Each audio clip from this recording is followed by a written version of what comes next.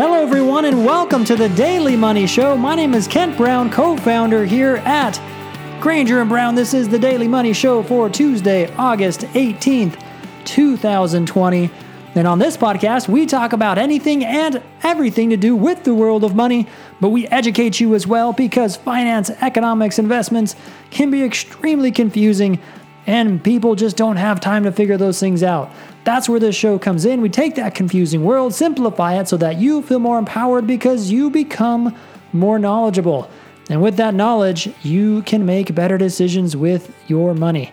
Now, you can get the show on Apple Podcasts, Google Podcasts, Spotify, Overcast, and TuneIn Radio. Just search for The Daily Money Show. You can follow us on Facebook, LinkedIn, and Twitter. Most articles I talk about will be posted to those pages if you'd like to review those. And while you're there, definitely like and follow us. All right, on today's episode, Sven Henrich of Northman Schrader sees potential spike in the VIX, which would be bad for stocks. Also, delinquencies hit highest level since 1979, and Verizon announces a deal with Disney. We'll talk about that. Let's jump into the markets for today. The S&P 500, there it is. There it is. First time since February 19th. It barely got over the previous all-time high. It has now set a new all-time high for today, August 18th, closing at 33.89. It was up 0.23% on the day. That is a new all-time high in the S&P 500. The Dow finished the day at 27,777. Was it 27,777? 27,778, excuse me. It was down 0.24% on the day, down roughly 6% from its recent all-time high. And the NASDAQ finished today also, along with the S&P 500, the NASDAQ finished at a new all-time high as well, 11,211. It was, 11,210. It was up 0.73% on the day. All right, well, there it is. New all-time high in the S&P 500. Meanwhile, we have record delinquencies, which we'll talk about. I say record. Most since 1979, which we'll talk about in a sec. We've got 28 plus million Americans on some type of unemployment insurance, and we've got unemployment higher than the worst part of 2008. Yet here we are, stock market just hit an all-time high. I say stock market, S&P 500. So are we facing an epic stock market bubble that is detached from reality? Here's a tweet from Sven Henrich of Northman Schrader from this morning. He tweeted out, yesterday's markets closed with a valuation of 178.4% market cap versus GDP, a new all-time high, hashtag documenting the bubble. So he provides a chart with the tweet. Just to give you an idea, again, that was yesterday. We finished at 178.4% market cap versus GDP. In 2000, in that bubble, at least on this chart, the highest point previous to where we are now is the 2000 tech bubble, right? In that time period, this measure or this market cap versus GDP, it didn't even reach 150%. Today or yesterday, we finished at 178.4% market cap versus GDP. Now, a few days ago, Sven put out an article titled VIX 46 Part 2. All right, so when you hear VIX, you might be thinking like, oh, what is that? That's the volatility index, all right, the VIX. And it basically what the VIX does, or when you look at the VIX, the lower that number on the VIX, the lower the volatility, typically translating to higher prices in stocks or the market moving higher, right? So when you have a long-term bull market, you'll see that VIX number go way down, right? Typically, for example, before our February episode, right? So before that time frame, the VIX would stay between 10 and 20. All right, and with that type of low volatility, right, you can see that type of bull market before the February episode where the market goes higher and higher. It's when we get the sudden spikes in volatility, right? The large ups and downs, that's those sudden spikes in the VIX that we have like a situation we had in February, March, all right, where the VIX spiked up into the 80s, which is insane, or the December 2008 scenario, right, as the market tanked right into Christmas Eve, the 2008 market crash, right? These are the times when you see a spike in the VIX, all right? And so, and those numbers I'm talking about, that's from Yahoo Finance via the handy-dandy little iPhone app. But as far as the VIX, what it closed at today, 21.51, is where we closed today, and that's lower than we've been in months. All right, so again, the title of his article, VIX 46, Part 2. But and if the VIX was at 46, I mean that wouldn't be good for stocks. Okay, so back in January of this year, Sven wrote Part 1 called VIX 46. Where he called for a spike in the VIX. Again, calling for a spike, meaning that the VIX would spike up, volatility, and then markets come down. All right, so that was back in January. Well, the next month in February, we all know what happened, okay? Now, here he is again a couple of days ago talking about another spike in the VIX. So let me read a little bit from his article. Here he is. Which brings me to the here and now. SPX got within a whisper of the February highs. I mean, this is from a couple of days ago. This week and may still make new all-time highs as long as valuations and reality don't matter, I suppose. But from my perch, VIX is setting up for another spike. And I outlined my rationale this morning on CNBC, and I'll let the clip speak for itself. So, little clip on CNBC, and in the clip he says that from his perspective, markets are extremely overpriced and at risk for a spike in the VIX. Now, listen to what he says about the stock market in his article. Some people may celebrate new market highs in the face of catastrophic pain for millions. And I get it. 401ks have been saved, a sigh of relief that the damage has been averted, so I understand the sense of joy in that.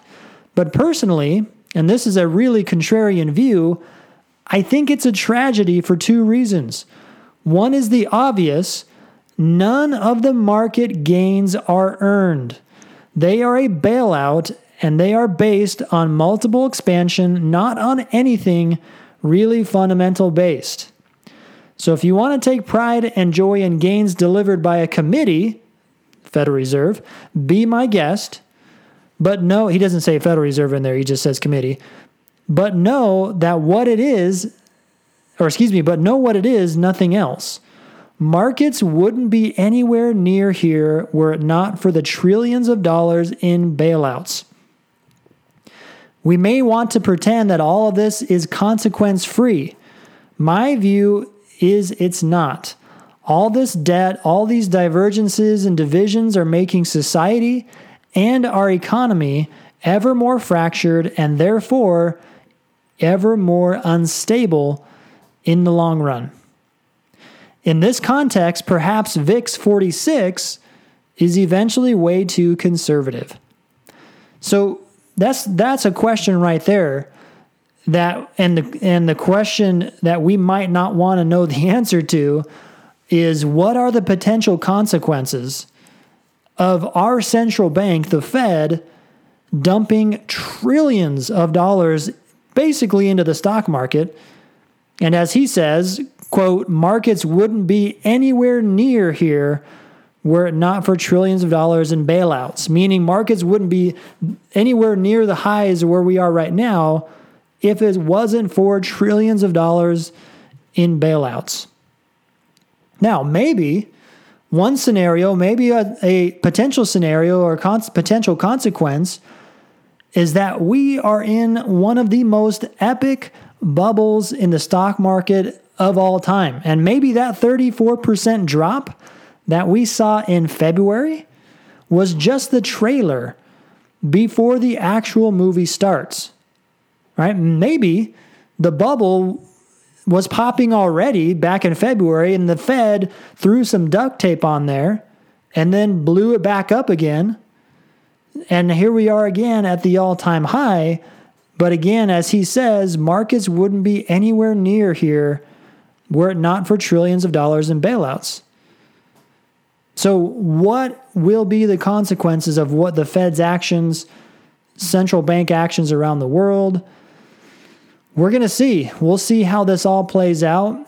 We'll see, as far as Sven, when he says the VIX setting up for another spike, we'll see if he's right. If he is right, and the VIX is setting up for another spike, then we could have some potential pretty bad times in stocks in the future. So we'll see how that all unfolds, where that goes. All right, so let's jump to the real world now. This is an article from NPR from today. Loans for first-time home buyers see record delinquencies. Here's a little bit from the article. The Mortgage Bankers Association says nearly 16% of Federal Housing Administration insured loans are delinquent. FHA loans are delinquent, the highest level in records going back to 1979. So we've got, again, tens of millions of people right now on some type of unemployment. We've got records going back to 1979 for delinquencies. The economy itself, or at least for a lot of people right now, they're in a really tough time. And yet at the same time, you've got stock market at all-time highs. So potential, just a little bit crazy, but we'll see how it all unfolds. We might be in for an interesting 12 months or so as we see what happens with this economy as it unfolds, and we'll see where it goes. So real quick, let's touch on this for the day.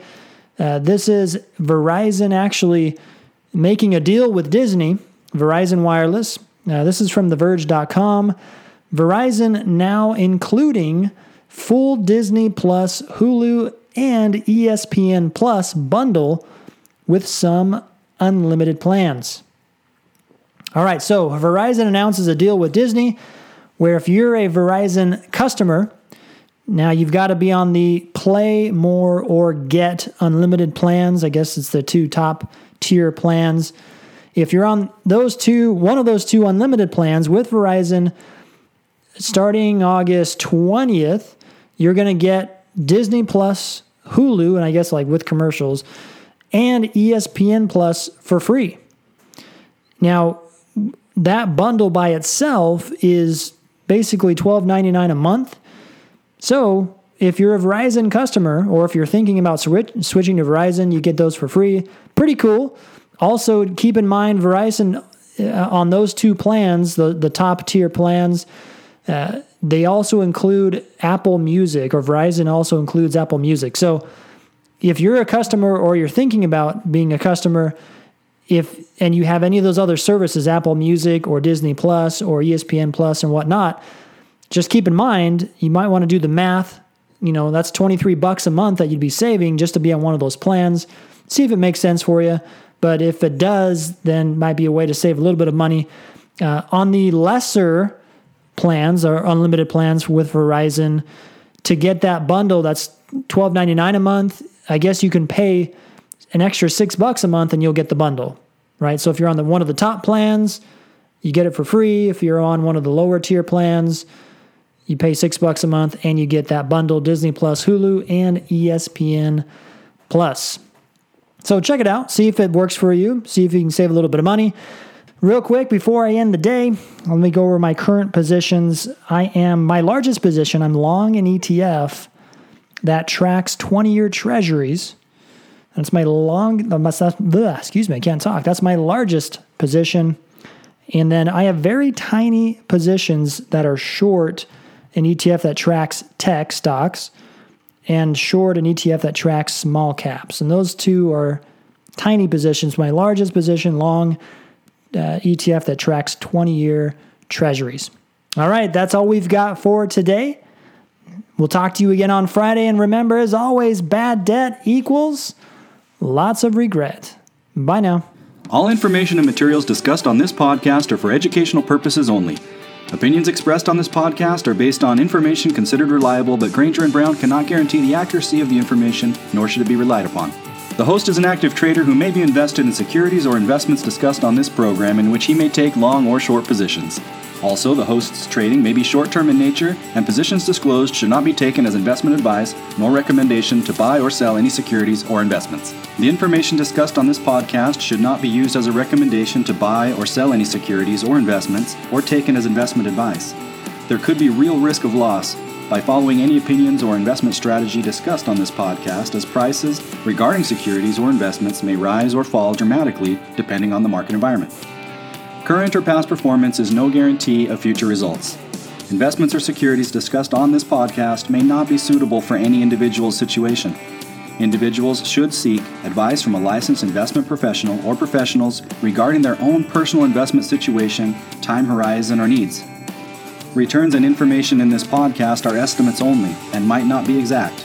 There are risks when investing in real estate, including liquidity risk, in which the sale of your real estate purchase could take a prolonged amount of time. Also, if you choose to sell your real estate purchase, you might have to sell it for less than what you originally paid. There are also risks and possible tax consequences associated with investing in real estate inside an IRA. Granger & Brown Investments is not a registered investment advisor or broker-dealer. Granger & Brown Investments is not an accounting firm and does not give tax advice regarding any security or any real estate transaction. You may want to consult with an accountant, attorney, real estate agent, or financial advisor before proceeding with any transaction regarding securities or real estate.